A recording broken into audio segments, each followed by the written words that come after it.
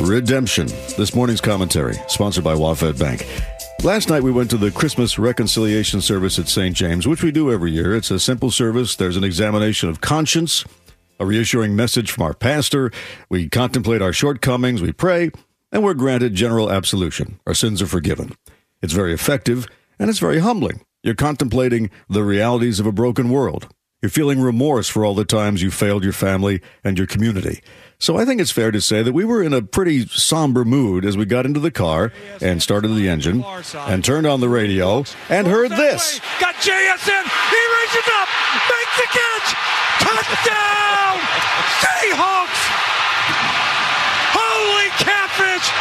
What a throw by Drew Lock! What an over-the-shoulder catch! I'm not saying there was any connection, but this was way too coincidental.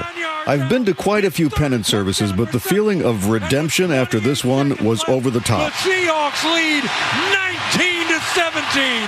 Oh, my word! And when we got home, I have to confess, being Catholic, that Patty and I broke out the Bailey's Irish Cream, courtesy of Mr. Sullivan over there, and raised a toast to redemption.